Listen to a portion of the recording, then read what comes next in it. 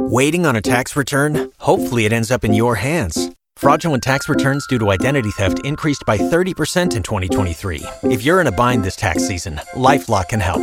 Our U.S.-based restoration specialists are experts dedicated to helping solve your identity theft issues. And all LifeLock plans are backed by the $1 Million Protection Package. So we'll reimburse you up to the limits of your plan if you lose money due to identity theft. Help protect your information this tax season with LifeLock. Save up to 25% your first year at LifeLock.com/aware. Hey there, Nerd Clan. This episode of the Potterverse is brought to you by none other than MinuteWithMary.com. Listen, this is November, and November is the time when not only you have to start thinking about presents for your loved ones and your friends and your coworkers and your dog sitter and your babysitter who you probably see in Zoom right now. Who knows? But also you treat yourself. I mean, who doesn't go shopping for themselves when it's the holiday season, yourself. Right? Treat yourself. This week, if you're listening to this episode, the week that it comes out, I've got a Lashes Treat Yourself, where you can get my best-selling 4D mascara and either a lash serum to grow your own lashes stronger, and you can use it in your brows, or a lash primer to take your results to the extra next level with a deep conditioning treatment that volumizes and lengthens your lashes.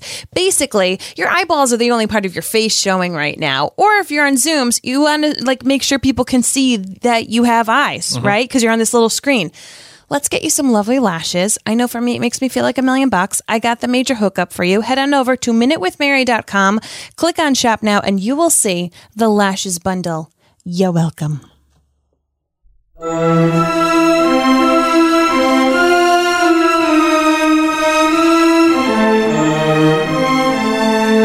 From Providence, Rhode Island, welcome to the Potterverse. It's a podcast dedicated to the book and film universe of Harry Potter.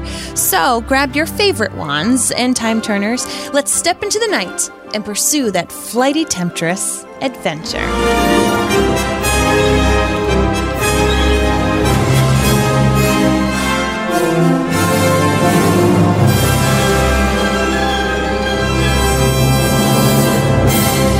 Everybody, and welcome. My name is Mary Larson. Oh, my name is Blake, and I cannot believe. My name is Blake. Cannot believe that we're done with the Chamber of Secrets. We're just done. The book is done. That's it. I'm really excited for Prisoner of Azkaban. I've enjoyed Chamber of Secrets. I think this might be my favorite time of reading the Chamber of Secrets, and maybe it's because it was your first time. That's what she said. I know. I'm just happy that I was able That's what she said. to be a part of this with you, Blake, to read this book where you get to we'll dive into this more, but there's so much fun as a seasoned Harry Potter fan to go into the Chamber of Secrets. It really kind of opens up a lot of doors that we later on get to explore. But I'm so excited to keep going on to the series that I'm actually wearing my Expecto Patronum shirt right now, as I am quite thrilled to be heading into Prisoner of Azkaban in the near future. Now get your Expecto Patronum shirt at the Mary and Blake store. Just go to theMaryandBlakeStore.com. You're welcome, world. You're welcome. Well, before we get into this episode, of course, and you want to know how deep we can go into this, of course, we have a quick question of the day. Yes.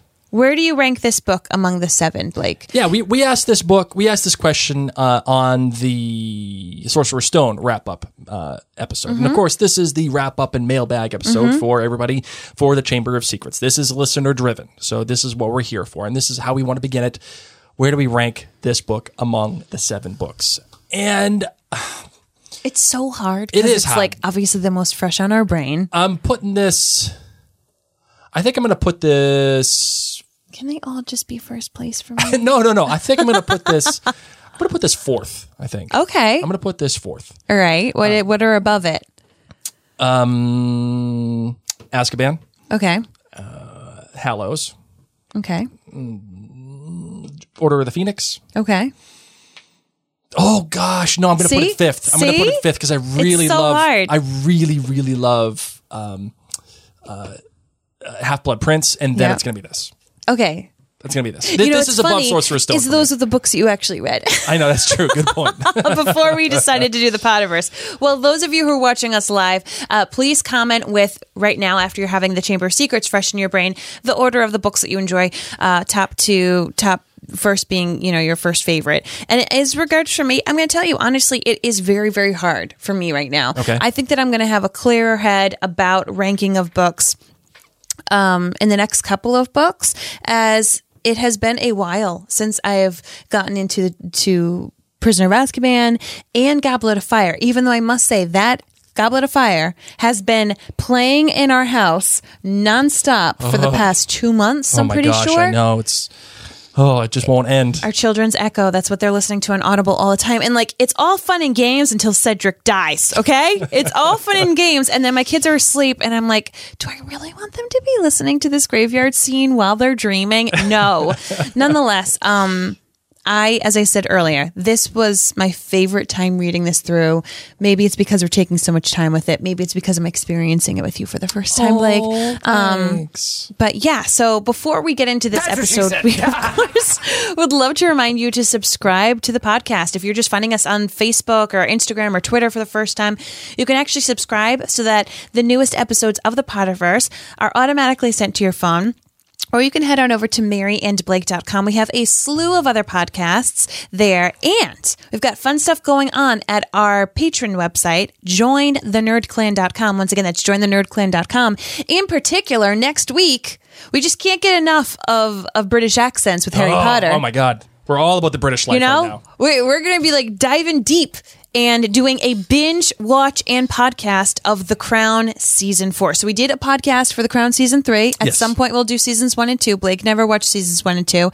We are going to literally binge an episode, podcast right after about it. Binge an episode, do a podcast right after. And we are going to do all of the newest episodes of The Crown, which comes out on Netflix this weekend. In 3 days. In 3 days. It's going to be bananas. And it's only available to our friends at jointhenerdclan.com. Yes. So if you're a fan of The Crown and you're a fan of Blake and myself, make sure you head on over. Not only will you be getting the audio version of the podcast, Keep Calm and Crown On, but you'll be also, too, getting the video version of what we're doing just like right here, right now, as we're recording the Potterverse. So, cool. Yeah, so I'm very excited about that. Yep. Means I need to brush my hair when we do The Crown. While I'm binging it, I won't be able to be like my Netflix binge attire. Oh, no, you can. It'll be fine. It's for all of our friends. All right, let's get into the show. Let's do it. I solemnly swear that I'm up to no good.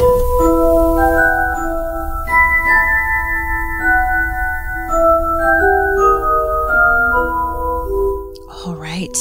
So we're going to start things off by rating these books. Yes. We've rated it with lightning bolts. Yes. How many lightning bolts are you giving Harry Potter and the Chamber of Secrets? A 4.7. Really? Yeah. I thought you were going to go higher than that. I had 4.8. I had 4.8. But it's a 7. I need to make room. And that's really the only reason. That's true, because it's only going up from here. Yeah, like the bell curve has to be somewhere. Yeah. So it's a 4.7. I don't remember what you gave the Sorcerer's Stone. I think I gave it a 5. Did you really? I probably did. So do you think you like this book less than the Sorcerer's Stone? Yes. How come? Because Sorcerer's Stone introduced me to the world of Harry Potter. Sorcerer's Stone has a very, very special place in my heart. We get to learn and love about Harry, and we enter the wizarding world through his eyes. Okay. I think sequels always have a difficult time following something so original. Yeah. You're just going to stick with that? Yes. All right, I'm going to go with 4.6 Oh, so we're in the same realm. We're in the same realm, but Yeah. it's still below. It's still below. It's still not a 5, but it's still an A. And yeah, but because you see, I have to... It's a solid A. I have to like this more than the Sorcerer's Stone. Oh, okay. I do. And I gave the Sorcerer's Stone 4.5. Okay. And I like it better. Not much better. But I know that things are only going up from here, so I have to stick. Preach. If anything, I'm going to give it a 4.59. But it's a 4.6. I'll go with that, just because there's some really good things happening in this book, and we're going to get to them right now agree. with G's Marvin. You're good, you're bad, and you're great for the Chamber of Secrets. What do you got? So my good is just to see the relationships continue between these children, between the students, whether it's, the Draco and Harry dynamic that really, really gets fleshed out a lot inside this book, or if it's just how the trio themselves have solidified and no longer is Hermione this person out. Granted, she's out of half the book because she's petrified or furry, but just how they're able to trust on each other and really rely on each other's strengths and weaknesses. My bad, and this is so petty, but just the unbelievability of it all, reading it as a teacher. So when I read it before, I don't think when that's I first... petty, kid. Okay. I don't think that's petty. I think that's a very constructive criticism. Okay. Like, when I first read it, I was in high school. So, no matter what, you're like, yeah, these 12-year-olds wouldn't have been able to do all of that. But now as someone who has been a teacher, who is an adult, who's a parent, I read this and, I can't get it out of my mind. Like, where was Justin Fletcher's parents when he was petrified for half the year? They were off in Mallorca. Do you want to know why? Yes. Because they don't care about JFF. Nobody does. They were with the Weasleys, right? He sucks. Or just the fact that like the professors don't really notice the kids doing this stuff. Just that little bit that every once in a while irks me. And I know it's a children's book and I know that it's fiction. I need to get over it. But that was something that bothered me a lot in this book. Whereas when the children get older, yep, it is much more believable to me because I do understand once Harry has the Marauders map and can get around a lot easier, and he is older and he has a lot more respect from the teachers, and he's actually a lot more transparent with the teachers at that point. Yep. We see his relationship with Lupin in the next book. So that's my bad. And then my great is reading this time, not only with Blake for the first time for him, but seeing it through a different lens. I'm really challenging myself this time through the series to read it and pay particular attention to everything that happens with Snape. And Snape isn't mentioned that much inside this book. He's really one of the minor professors, but the little bits that we do get to see of him, knowing the future of what happens, and also seeing it through Dumbledore in this particular book, seeing, as I said, doors that have been opened, Horcruxes, and some of my favorite lines of the series are from this book. So lump that all into one big great. That's my great. All right, for me, the good. The way that the author very casually expands the universe. Yes. Without being overt, without being like, this is important. It's just very casual. It's things like Tom Riddle. Tom Riddle, the way that the character is introduced, things like expanding a little bit more on Nocturne Alley, the magical nature of how things can be manipulated, like the car, and even invoking some of the history of the world that they're in, including how Hogwarts was founded and the 4 founding members, what happened between them, why Salazar Slytherin was the way that he was and left the school. Expanding the universe so that even like the idea that there are classes inside the universe, right, exactly. There, and there's not only classes, but there's hard divides between all these classes, and there is, for lack of a better term, racism within this world. Not everything is rainbows and unicorns in this world. No, things get ugly here. It's not just Hogwarts. It's not that. Anything from the trolley, dear. Yeah, and that's cute. I like the lot. That. That's cute. But there's bigger things at play in this world, and that is something that the author does very well. But at the same time, there's a bad. There's a bad, and I have a tie. There's a tie bad? Yeah. Yes. Okay. The fact that the Chamber of Secrets is in almost structurally complete and near carbon copy of the Sorcerer's Stone, structurally. I find that frustrating. I will say that the Chamber of Secrets is told with, I think, more confidence and with more, again, attention to detail. But the fact that it's just frustrating because I wanted her to do something different than what she did in the Sorcerer's Stone. It make the jump from, like in Star Wars, from A New Hope to Empire Strikes Back. The jump is the next book. That's true. Yes. That is absolutely true. She does do that, but I wanted that more from the second book.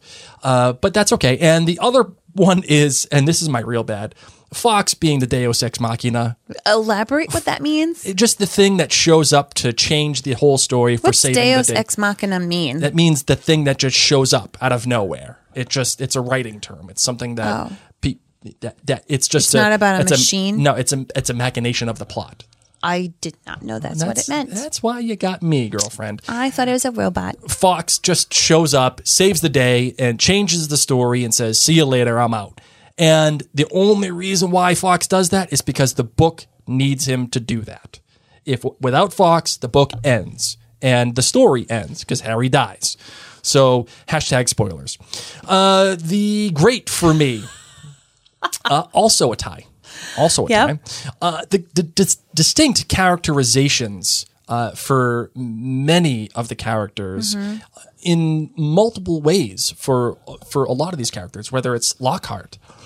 Lockhart is what he is, and you know what he is, not because of what he does, of what he looks like, or what he says. It's the way that he acts, the way that... I mean, everything else really helps when it comes to Lockhart because there is quite a picture painted of him. Right, exactly. But if I said, give me 3 adjectives about Lockhart without telling me his appearance, what he does, or what he says, what would you say? Oh, he's conniving. Yep. And he is selfish. Yep. And he is boastful. And the fact is that right off the top of your head, without being prepared for that question, you could give me those characterizations like that. Yes. And once you have that, that's I was just picturing like his lavender outfit, but yes. But that's okay. You could draw characteristics from that because that's what he is. And when you can do that, you have a real character. Let's see, what else do I got? Let's see. If it's Tom Riddle or even the Ford Anglia. The Ford Anglia has characteristics that it's specific to the Ford Anglia, which is really cool. But my real great is the book is strikingly more mature than the Sorcerer's Stone.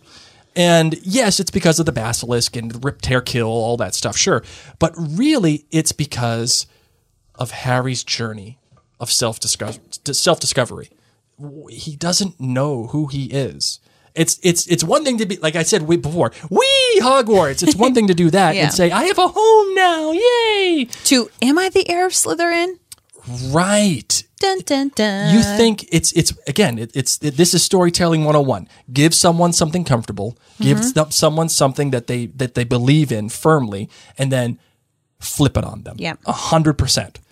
And watch that journey, watch that struggle. That is what this book does really, really well. It takes what Harry loves and turns it against him pretty quickly and pretty easily. So that's my great. Okay. So I dig it. What do you think? Like it. All right. So we're ready to get into some analysis of this particular book with just some favorites and least favorites. And this is just like in the here moment. Right? Yeah, these can be quick things. Just we have some questions here, and then we're just going to go through them, and then it's time for you guys, the listeners, who are live with us, to either give us the emails or talk with us over the live chat. So, Blake, who's the best character in your opinion? Tom Riddle. Tom Riddle, by far the best character. You know what? What? I'd agree. Really? I'd agree. Oh my God. So say we all. Yes. The most dynamic and surprising and mysterious you get to see all the different dimensions of Tom Riddle. Right. And it's fun. It's scary, but it's fun. Whereas what you see is what you kind of get with Lockhart. Sure. Like Ron and Harry kind of get this inkling about him. This was a delight. Yeah, because Lockhart is what he is, right? And he's fun, and his characterization is done very well. But he is what he is. There's more. There's not as much to him as there is Riddle, and Riddle only really appears for, not even 2% of the book, and you get a real knowledge of who he is, his journey, and how he changes. I really like that. All right, worst character for you. I'll let you go first, because I don't think we're going to agree on this one. This one's easy. This one's so easy. Okay. JFF. Okay, I thought you were going to say him. Smells. See, here's the disagreement. We have love for a Muggle born right now. It's Hermione Granger. And we're able to get a lot of the visceral hatred from Draco Malfoy and everything about someone we already love. But we need to understand that it's not just Hermione, that there are many people who are Muggle born. And granted, they could have gone after Dean Thomas, who is a Muggle born boy in Gryffindor, who we've gotten to know a little bit. But we need to understand the scope of Hogwarts. We need to appreciate that it's not just Gryffindor versus Slytherin, that there's other houses. You know, later on we get to know a lot more with Ravenclaw thanks to Luna Lovegood, and we lean a bit more into the Ravenclaw time. This book, we get to hang with the Puffs a little bit. So I don't think he's particularly the worst character, but I can appreciate his one-dimensional nature, but he serves a purpose. Is that fair? Nope. JFF smells. He smells. He does not smell, Blake. Well, it's a better word than what I want to say. I know. I know. All right, so who is your worst character? In this book? In this book. Percy Weasley. Why? That's interesting. Because I gotta be real with you. I never read him as the red herring. Really? No. I never was like, it's Percy. He's the one opening the Chamber of Secrets. Like, and I know that that's what he was designed for throughout this entire book. Yep. I was so bored with hearing that Percy was happy. Like, okay, Percy's happy. There's a million Weasleys. Like, why do we keep having to talk about him? Yeah. Okay, we get it. He's a prefect. Like, and maybe it's because I relate with Ron, but Percy just got on my nerves. Okay? Yep. And I just feel like there's enough Weasleys, and I didn't fall for the red herring thing. So All right, good. All there right. we go. Best moment. Best moment. Best moment for you in the Chamber of Secrets. In context of the entire book series or not? Oh, that's a good question. I'm going to say not. Me, I'm going to say subject to just well, then this you book. go, because now I need to find something else, and I will mention what it is that I thought. Anyway, you go. What's your best moment? All right. For me, God, I know I made a big deal of this when it happened, and I'm going to reiterate that big deal. It's that small moment when Harry finds Ginny and he's out there looking for something. He's looking for anybody to help him, and Tom Riddle shows up. And he says, Tom, you gotta help me. And Tom doesn't do anything but just lean against the column very casually and has no sense of urgency or anything. It just leans against the column and says, she's not going to wake up. I love that moment because it says so much about Harry.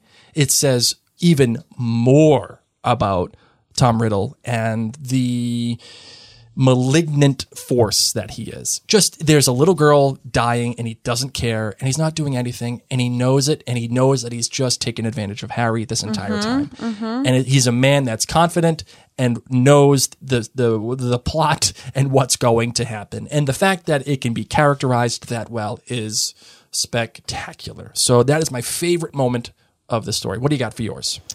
So it's hard for me because, as I said, it's hard for me to not look at this in relation to the entire story, to the entire Harry Potter, the Potterverse, if one may. Oh, look at you. Brandon, got to protect the shield. Right? Dumbledore took the diary from Harry and peered keenly down his long, crooked nose at its burnt and soggy pages. When Dumbledore holds the Horcrux. Okay. And also within this tells Harry it's all about the choices. And he tells Harry that Voldemort has put a little piece of him inside of him. Okay. So here he is holding it, realizing that Voldemort was able to do some really crazy magic, knowing what he was looking into, knowing the possibility of what he's potentially holding, realizing that he needs to tell Harry about this. And Dumbledore is really he's on the precipice of figuring out some major pieces right here. And yet Harry's way too young to tell him, That's true. And he's also, what I feel like now this time reading it through, he has tested Harry to see if Harry makes the right choice, to see if Harry makes the valiant choice, the selfless choice, the right choice. And he does. Right. So sorry that I can't just say it. No, that's okay. But that's how it is. No, that's fine. That happens. All right. Worst moment. Worst moment of the book for you. Something that you read and you roll your eyes. You say, The Death Day party. I mean, it didn't really do anything for me. I'll go with you on that one. You guys obviously know mine, and that is Fox showing up at the end of the book. I found that to be be such a manipulation of the story, and one that was uncalled for. Okay. One that it didn't do anything other than fix the problem. See, and that's but it. you needed it. You needed Fox to come and save the day and get them out of the chamber. Whereas the Death Day party, But why do you need Fox to do that? That's the question. because they're down miles deep into the ground, Blake. How else are they going to get up?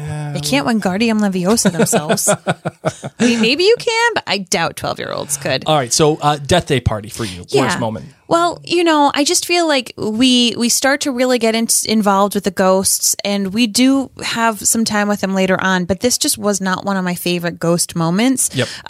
It was interesting. It was whimsical, but then nothing else really from it. Granted, we need to have a little bit more emotional investment in Sir Nicholas because he gets petrified. So I appreciate that, but I mean, the proof's in the pudding too. They cut it out of the movie. Like, Right. it's just not. It was not worth something for them to be at, so that they were not at the Halloween feast. Yeah, I agree. And in the film, Sir Nicholas gets petrified, and you still feel just as bad. Yes. You still feel like, oh my God, that happened. Yes. And you don't need the Death Day party to do that. So it was fun. I also think too, because it's not in the movie, I don't get to visualize all of that whimsy. I wonder if the Death Day party was included in the movie, if it would be something that we as, nerds would incorporate into our Halloween. Would we have, you think of all the things, you think about pumpkin juice, you think about all the things that we think of as Potter and we incorporate, and because, we haven't, just nothing much. Is the book too long?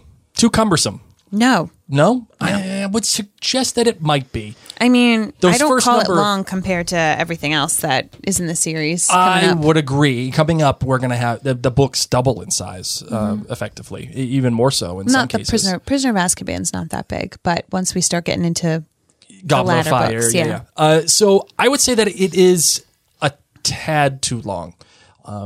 Death Day chapter being one of the chapters. I that would could be disagree totally because cut. if you had to wait a year to get another book and to enjoy the series, if you're having fun in the magical world of Harry Potter, like, you want to really savor it, and if it's too short, you don't get to have that. And so much of it, they still do have to flesh out the universe. So I will appreciate your thoughts that you think it's too long. I don't think it's too long at all.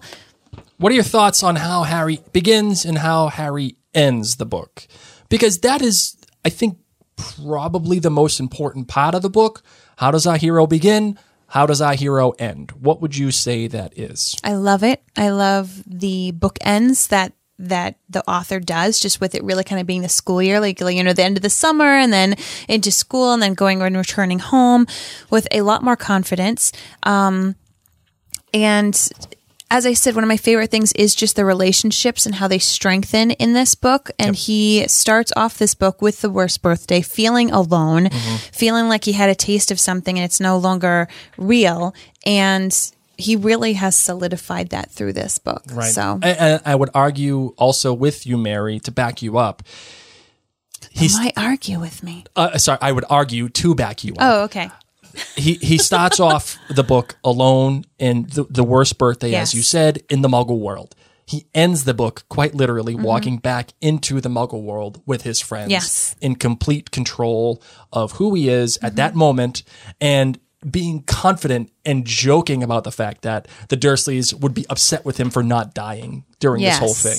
Yes. And he has a renewed and reinvigorated friendship that he's no longer alone. He doesn't need the Dursleys anymore to give him a good birthday or whatever. He has his friends, he has his family, he has Hogwarts. And he's confident in who he is because of the trajectory that he's gone on throughout this entire book. Do they do Hermione dirty in this book? Do they do her dirty? I think that it would have made the book longer if we had too much more time with Hermione. And I think that Hermione would have figured things out a little too quickly. I think, I was going to say the book would have been shorter. That would have been it. So it would have ended in like chapter 10. This is Harry Potter in the Chamber of Secrets, not Harry Potter, who has a really smart friend who figures things out right away and tells him the answers. So I appreciate, three's sometimes a crowd. Okay, let's just put it out there. They can't all be in the Forbidden Forest. They can't all be in the Fort Anglia. Sometimes you just have to have two. And I think that the bromance between Harry and Ron is really something special. Sure. And I dig their bromance in this book. Yeah, and I think the author, at least in the first 3 books, makes it her business to consistently separate our big 3 by the end of the book, in one form or another. Yeah. Whether it is Ron getting taken out of the picture in the first book, Yep. Hermione getting taken out of the picture in the second book, or again, Ron in the third book getting Yes. taken out of the picture. Yep. That is a little bit of a crutch to me. If you're going to have 3 main characters, give them 3 main things to do throughout your book. Don't put them in it like in Lost. Don't put them in cages. jail cells, right? We don't want to. Nothing, Jon Snow. Sorry, that was the wrong Yeah. button. It's this one that I want. We have to go back, Kate. You don't want to put Kate, Sawyer, and Jack in jail cells, okay?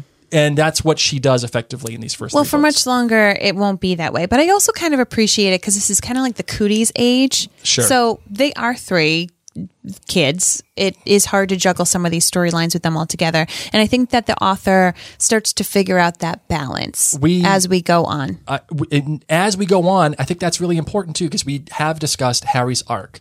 Harry's arc, I think, is a strong one. Mm-hmm. Do you think, as we asked in the Sorcerer's Stone, do you think his other characters' arcs are as strong as Harry's, or do they even have one? Like, does Hermione change at all? Does Ron change at all? I think that they have an arc between Sorcerer's Stone and here. I think both Ron and Hermione have had major arcs within themselves and within how they interact with each other, and heck, even just how they think about the wizarding world. Sure. So, but I wouldn't necessarily say that they have a major arc from the beginning to end of this book. But as I said, from the beginning of when we met them till now, I do think that Ron and Hermione have changed. I remember in the Sorcerer's Stone there was a standout arc, and that was actually Neville. Neville's journey in the Sorcerer's Stone, what I think was important. One, where he didn't know really who he was, if he was even capable of doing magic. He kept on losing Trevor, trying to find him. And Trevor. finally, at the end of the book, he stands up to Harry. He stands up to the big 3. And after, getting frozen the way that he did, he comes back to life. He helps Gryffindor win the House Cup. Dumbledore praises him, and the small thing that I think few people recognize is that he has Trevor as he's confronting Harry, Ron, and Hermione. The thing that he's been chasing this entire time, he's finally confident, has Trevor, and purposely lets him go to stop Harry, Ron, and Hermione. That's like, it doesn't seem big, but it really is. It really is. I don't see another standout arc like that in the Chamber of Secrets. You have the opposite for Gilderoy Lockhart, who's out on this pedestal, and we have Hermione, who has been the smart person, who's the person with the facts, telling us like he's brilliant, he's amazing. But because we see Gilderoy Lockhart frequently through the bromance lens, where Ron just hates on him the entire time, and Harry, isn't really buying Gilderoy Lockhart that much, it goes down very quickly. And then, of course, we get the ending. But I would agree. I don't think it's a major arc. Are you okay with the structure of the book following such a similar pattern to the Sorcerer's Stone? I am. I would not be okay if the third one went this way. I would agree on that one. I think that the author, this was her first foray, the Sorcerer's Stone, and it worked. And it was like, all right, well, I guess I can write a second one, and just followed that same template. But then with her confidence growing, with the confidence in the fandom and the world, really she took that and just blew it out of the water. And I think it's really great because you think 11 and 12-year-olds, simple stories, get this going. But as we move on, it is fun to see the evolution. All right, Mom, are you ready to release the hounds? Yes. You got anything else you want to say about this as a wrap-up or anything? No. All right, you ready to release the hounds? I am. Let's do it. Okay. Mail's here. All right, the first question that we got from an email, by the way, people who are watching live, please set your questions into us with the lightning bolt emoji. We will know that it's a question or a comment that you want us to read. And for even those if of you put it before, just put it in. Yeah, put it again, because we haven't been able to see all of them. And for those of you who are listening on the podcast app, you're not alone. You are not left out of the picture. Not alone. You are more than welcome to send in your questions after this episode, and in the next episode or whatever, we will get to them. We will bring them up and we'll talk about it. But for now, we are dealing with the emails and the people who are watching us live and on all the various channels that you can find at just search Mary and Blake or hashtag the Potterverse. All right, the first one comes from Patricia. She says, hello, Mary and Blake. Something that has always puzzled me is why Voldemort could have a corporeal form with the first Horcrux, as is 16 and 17-year-old Riddle's self when it was created, but not within the rest of the objects, looking as he would have looked when they were created. Any ideas? Thank you. So love watching you guys create your podcast. Marvin, Great thoughts? question. So the way that I took it is he was sucking out Ginny's life force and life energy, and that's what made it different versus the other Horcruxes did not necessarily have that purpose. And he does need to still take like life force and pieces of people. So when he comes back in the fourth book, he needs to have Peter Pettigrew's arm and he needs to have the blood from Harry. So he needs pieces of people to come back to life. And I don't think he had the foresight to say, maybe I should put little pieces of me in this like fuzzy person form in everything. Sure. I think that Ginny had to give of herself by writing. That was kind of like, it's like that thing with vampires. Isn't that the thing with vampires? Like you have to invite them in your house. In. Yeah. Yeah. And I don't think that was, we can credit the Lost Boys for that lore. but you know what I mean? Like, I think that's how it kind of had to be. Like, she had to invite him in to give that possession power, whereas the other Horcruxes are just things that don't necessarily interact nor have a ghost-like thing attached to it. I think Patricia brings up a great point here, too, which is his first Horcrux is the diary. And it contains his 16/17-year-old self, whereas the other Horcruxes are they his older self? Does he take that form because that's his older self? No, like that's what I'm saying. I don't think his form comes out of those. Oh, okay. I see what you're saying. I don't think there's like Ghost Tom Riddle in each of these. I think that was a special one that you had to have through that like Understood. Okay. writing and like pouring your heart in kind of thing. Yep. Okay. Got it. Opening the door for the vampire. Good question. Denise Smallage asks, who did Riddle kill to make the first Horcrux? Moaning Myrtle. Look at you. Good one. She was Muggle born. Yes. This one comes from Karen. She says, hey, Mary and Blake. First, you two are amazing. Oh my gosh. You're so kind, Karen. Thank you for sharing all that you do with us. I wouldn't be doing so well through the pandemic without you guys. Well, let me say that we would not be doing as well without all of you. So likewise. Thank you. Second, the questions. Was Lucius really about to kill Harry over giving a sock to Dobby? I must have missed that in the first 100 or so watches of the movie, but noticed it this time. I had to go back to the book to see that it wasn't there. No. Is that the first time we hear that curse? Yes. That is the first time we hear that curse. They don't show it. They don't, audibly indicate it in the first film with Voldemort killing Lily. This is the first time we hear it in the film. And obviously in the book, it doesn't happen. Yeah, So, Lucius does not try to kill Harry for freeing Dobby the house elf in Hogwarts in the book.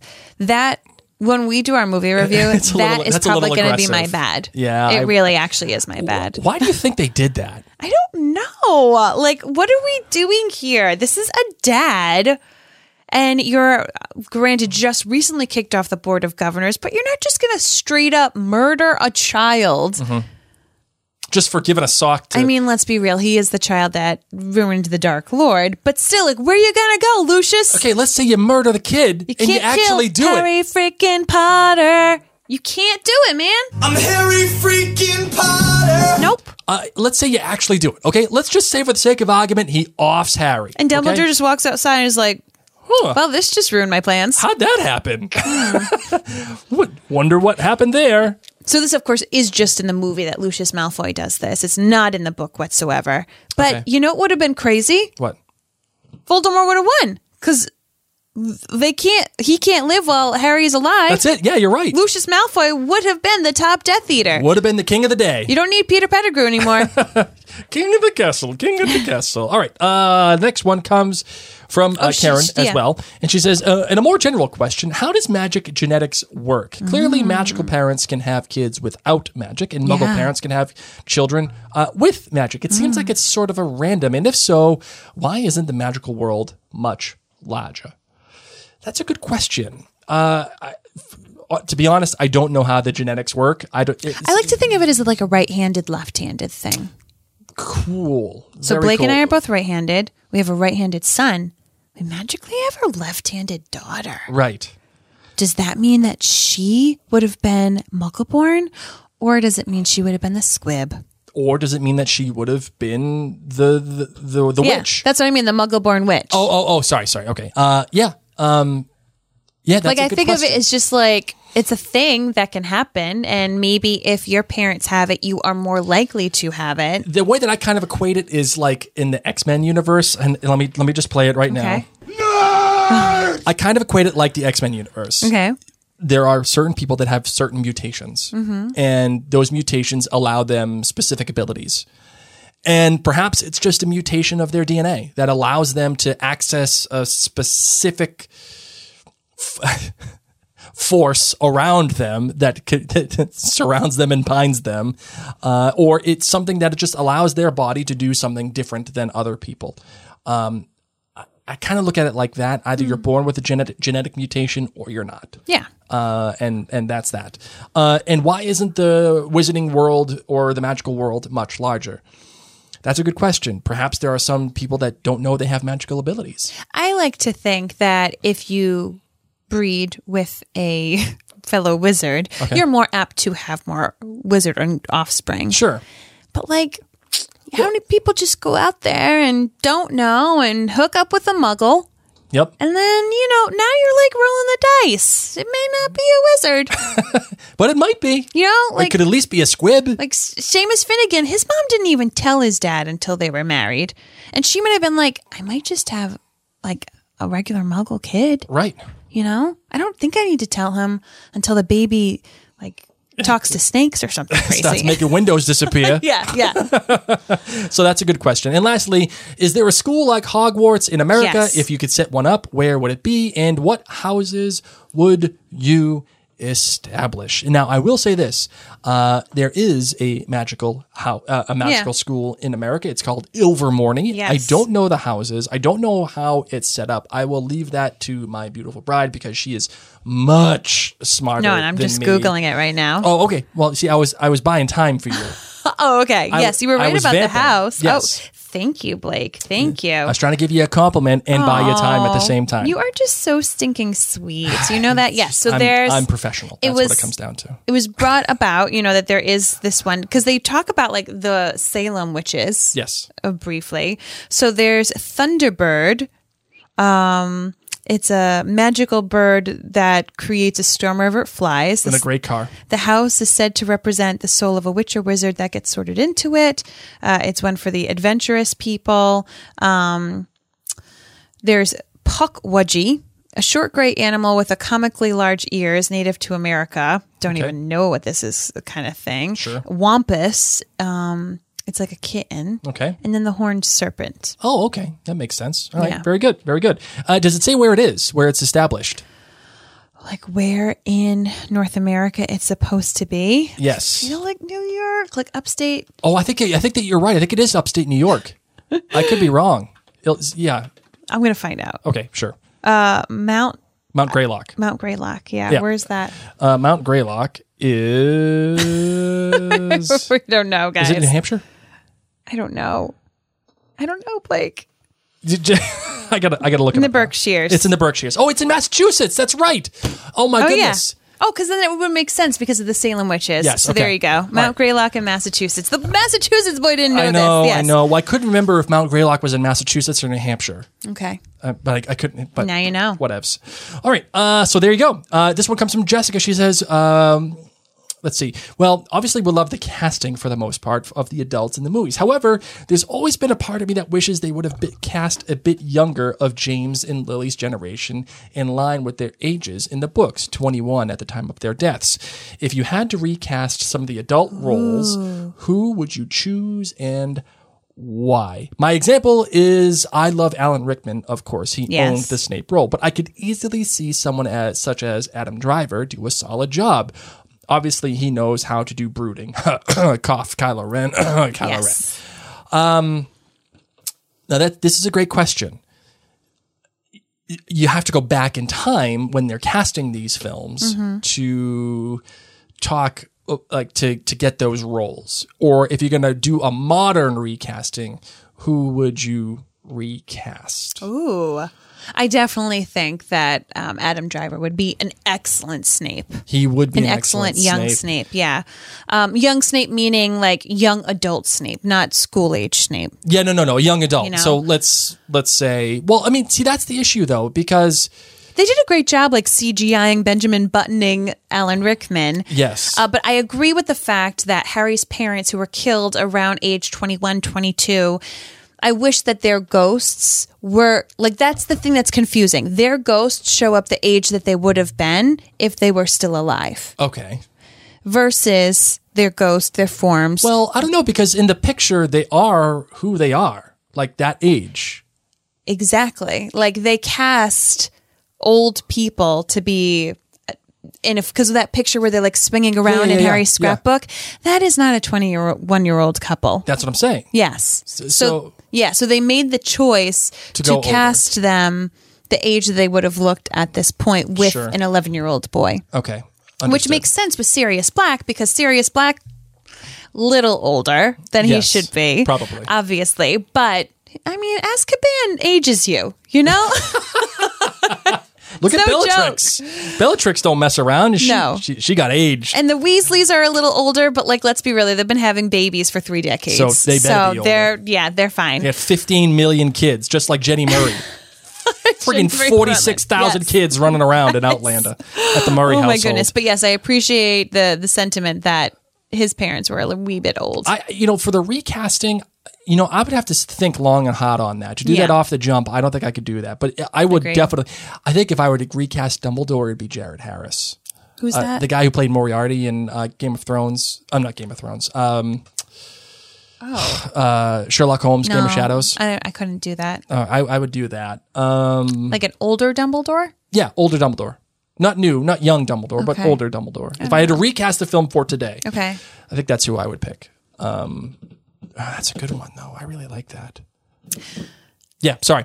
Okay, so I think that's it. That's all we got for the emails. We have a bunch of questions here in the live. Okay. So let's get to them, shall we? We shall, my love. We shall. Thank you. And thank you for those of you who have submitted questions. Once again, the lightning bolt really does help us. Okay, so as I'm going here. All right, Denise Smallage asks, Hermione needed to have a screw-up. She needs to screw up to avoid being a total Mary Sue. I think this is in regards to her trusting and believing in Gilderoy Lockhart. Not only that, but screwing up with the Polyjuice potion and falling prey to the basilisk. Really, you're right. This is Hermione's reality. She probably could have a do-over. Let's see what else we got here. I'm trying to find the okay, Rebecca Ann. I want to know how hot you two think Tom Riddle is. I'd be like, whoa, when I see him. 1 out of 10. 10 being up there with Zac Efron and Megan Fox, and of course the Potter musical sound. You're welcome. I'm Harry freaking Potter. Mary, 1 out of 10. Tom Riddle. The actor who portrayed him in this one. Yeah, just Tom Riddle, the actor, but also the aura around him. Tom Riddle. I mean, Tom Riddle, the personality, I do not go for bad boys. Do you see who I married? Like, he may be Slytherin, true. but like, if Slytherin had a Neville, it would be Blake. Trevor!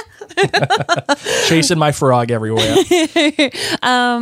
Yeah, so if it was actually the character of Tom Riddle, he would not be even remotely on my sights. He would be a straight up, 1. Okay. Maybe 2. I guess I would get a gross Goyle lower than him. But on the flip side, he charmed everybody. And I don't think people knew how naughty he was. Yep. I feel like I would have been able to see through that. I don't know. It's Tom Riddle. He's cute, man. If 1 out of 10 for me, I'm going 11. Oh my goodness. Man is gracious. pure fire. Pure fire. Just coming out, just flowing out of those robes. I also don't like those type of people who can woo everybody. I always think they're up to mischief. So it would have been a 2. Denise says, on a scale of normal mom and creepy middle-aged lady, Riddle is creepy lady hot. Yes. Caitlin asks, just a random thought, since Harry could open the Chamber of Secrets, why didn't he use that as a room for Dumbledore's army? Ooh. That sounds like bad juju to me, man. I don't know how they'd get out. Yeah, right? Because they'd have to go down that whole passageway. Yeah, because it was like a big slide, and then Fawkes had to take them out. I mean, I'm still a little confused as to how Ron and Hermione got back out of it in the latter book. So maybe they took a broom. I don't really know. Yes. Hillary asks, not really a question, but why did Hogwarts keep the name Slytherin as a house name when its namesake was a dark wizard who, hid a muggle-born killing beast inside of its castle walls? Because they didn't believe it to be true, Hillary. The basilisk wasn't set loose until Tom Riddle came to school hundreds of years later. So yeah, there was a little bad blood and he had some different thoughts and opinions, but how many things are still up in this day and age where we're like, wow, that person had some thoughts and opinions that thank goodness we have learned that are different. Allison Fisher says, I always thought that the Potters were well into their 30s when Harry was born, so I never had an issue with the parents in the films. I had no idea they were so young when they died. Yeah. I was always of the same opinion, like they were older. No. When they had Harry, but I guess not. No. Rachel asks, how well do you feel the movie followed the book, and are you okay with the changes and the adjustments that were made in the movie? Is there anything from the book you would wish had been in the movie? So we'll definitely have these kind of conversations in our next podcast episode, which is the movie breakdown. Yes. So I will be better equipped for that. I will say, as I said earlier, one of my least favorite things, if not my least favorite thing, is the Lucius Avada Kedavra. I'm going to kill Harry Potter over a sock. Yeah. That is something that I'm not okay with. I'm going to kill Harry Potter over a sock. Seriously. Aside from that, I found that they followed a lot of this book pretty well. Some things that had to be cut out, I was okay with. Yeah, like Bins being cut out. Like, I'm okay with Bins being cut out. I'm okay with Death Day being cut out. Geez, what else? I'm actually okay with the scuffle between Malfoy and Weasley being cut out as well. I'm okay with that. Arthur Weasley and Lucius Malfoy. Yeah. So I'm down with how well it was portrayed and what they took out, aside from Avada Kedavra. I would say for the most part, in any adaptation, I'm generally okay with the choices for the most part that people use to cut out. I'm generally okay with them. The one thing in this book that I will give you an answer about is this. I wish that they had included Harry walking out with his friends out of Hogwarts. You could suggest, though, that it would be too similar to the Sorcerer's Stone and how they left that film. Yes. But like the different. train and Hagrid waving. It's different. I would agree. This would be King's Cross, though. Yes, they're walking back into the Muggle world, figuratively arm in arm. I find that very important to the theme. Even within the film, I find that very important to the theme. So, for the most part, I would say that's the only thing that I would add back into the film if I had a chance. Which is tough to say, because that film's 2.5 hours long. It is. So, there's no messing around. No. Let's see what else we got here. Anything else? That was it. I know there were a bunch of other questions closer to the top. So let me see if I can't see them anymore. So can you vamp for me? Okay, just for a couple minutes. Well, just know that this has been an exceptionally fun book, even though it is a bit copied in the template of the Sorcerer's Stone. We all know that it just gets really kind of crazy from here on out, and it really has been such a joy to watch it with our kids, to read it with our kids, to read it alongside with Blake, who, as I said, has never read Chamber of Secrets before this. So not only did you read it, but you deep dove into it. Read it. we got in. We didn't mess around. Did. Those are all of the... And thank you all so much for staying tuned in to our reread of the Chamber of Secrets. So we are going to be going on to The Prisoner of Azkaban in the near future. Later this week, we are going to be coming out with our movie review episode after watching The Chamber of Secrets and all of the feedback into there. So please make sure that you send your thoughts at marianblakemedia@gmail.com, as we want to know what standout moments, GBGs of the Chamber of Secrets movie you have. Yep. And then we're going to take a week break. So next week, the week of November 15th, I believe, we will not be podcasting about Potter, as Blake and I will be doing our jointhenerdclan.com treat all about The Crown on Netflix. We're going to be binging it and podcasting about it. It's going to be amazing. And then the week following that, which is that Thanksgiving week or is it the week after? The week after, which we'll be heading back into Prisoner of Azkaban. Potter. Yes. Yeah. One last question from Caitlin. She asks, "How would you feel about a Lockhart spinoff?" No, thank you. However, I would like a little book. You know how novella? Well, you know, the author has written books? the author's written fake school books for the students, and they just kind of came out. That would have been like fun. if she came out with Magical Me. Yes, like I think that would be fun. I think that would be really fun. My answer to this question is actually going, I think, to surprise you. I do not want a Lockhart spinoff. I'm not surprised because he exists in this film, and he's perfect in this film. Agreed. For what he is, he's perfect. I don't need to know anything else other than what he did in the Chamber of Secrets. Mm-hmm. But having a book, Magical Me, that's similar to Fantastic Beasts, let's say, or not the movie, but just the book. Yeah, yes. Or the other one, Tale of the Beetle and the Bard. That would be cool. That would be a cool addition to the world of Harry Potter. Just to have Magical Me and see his face. Would be fun. And it would be a lot of fun. So that's what I think. Okay, so as Mary said, this is we're going to be having our Chamber of Secrets movie review this Thursday coming up.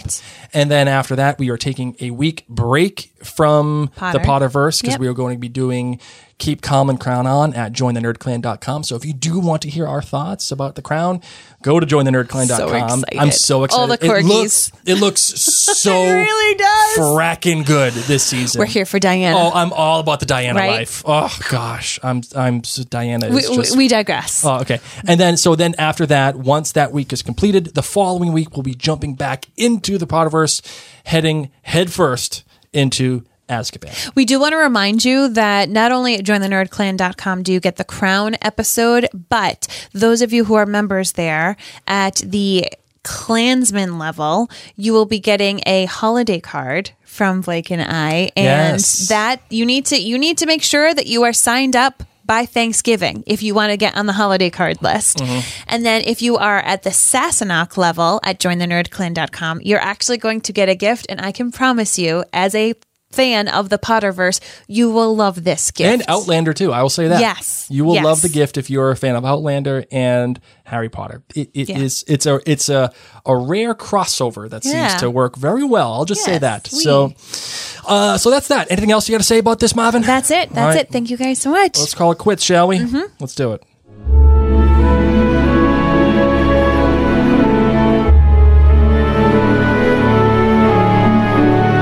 As always, we appreciate you and we thank you so much for being with us, being our Lumos in the time of Nox. 2020 has been a heck of a year, and we're excited to continue the Potterverse with you. If this podcast has brought you joy, has brought you some laughter, please, please, please tell a friend. You can also leave us a rating and a 5-star review in your podcast app of choice. This helps the community of the Potterverse grow. Well, don't go leading them. If they feel that we deserve a 4, if they feel we deserve a 3, and God forbid we deserve a 1, I want an honest review. That way, if we suck, I want to get better. You know, I don't want everybody telling me that I'm great. Who am I? Lockhart? As much as I love them, I want to know the honest stuff. So if we suck, tell us. And if we think you're good, then tell us. And I'm happy to do that. Either way, go to jointhenerdclan.com. Become a member there. Support Mary and I in this endeavor of Mary and Blake Media and trying to entertain everybody during this pandemic. I don't think it's ending anytime soon, ladies and gents. So, did you not hear the news? Oh, yeah, that there might be a vaccine. Yeah, hey, I'll take it. Whatevs. We got to brush up on our British accents. With all the stuff from The Crown that we got coming up. Maybe they'll give us a shot if we say dual citizens. All right, everybody, thank you so much for tuning in. Once again, my name's Mary. My name is Blake. Mischief managed.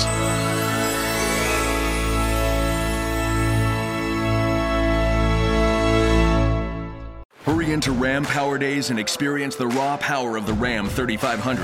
With available best-in-class torque and towing among 350-3500 pickups when properly equipped. Strap yourself in for one powerful ride in the Ram TRX. With the most horsepower of any gas pickup ever built. Or the Ram 1500, awarded #1 in driver appeal among light-duty pickups by J.D. Power 3 years in a row. Hurry into Ram Power Days going on now. For J.D. Power 2022 U.S. award information, visit jdpower.com/awards.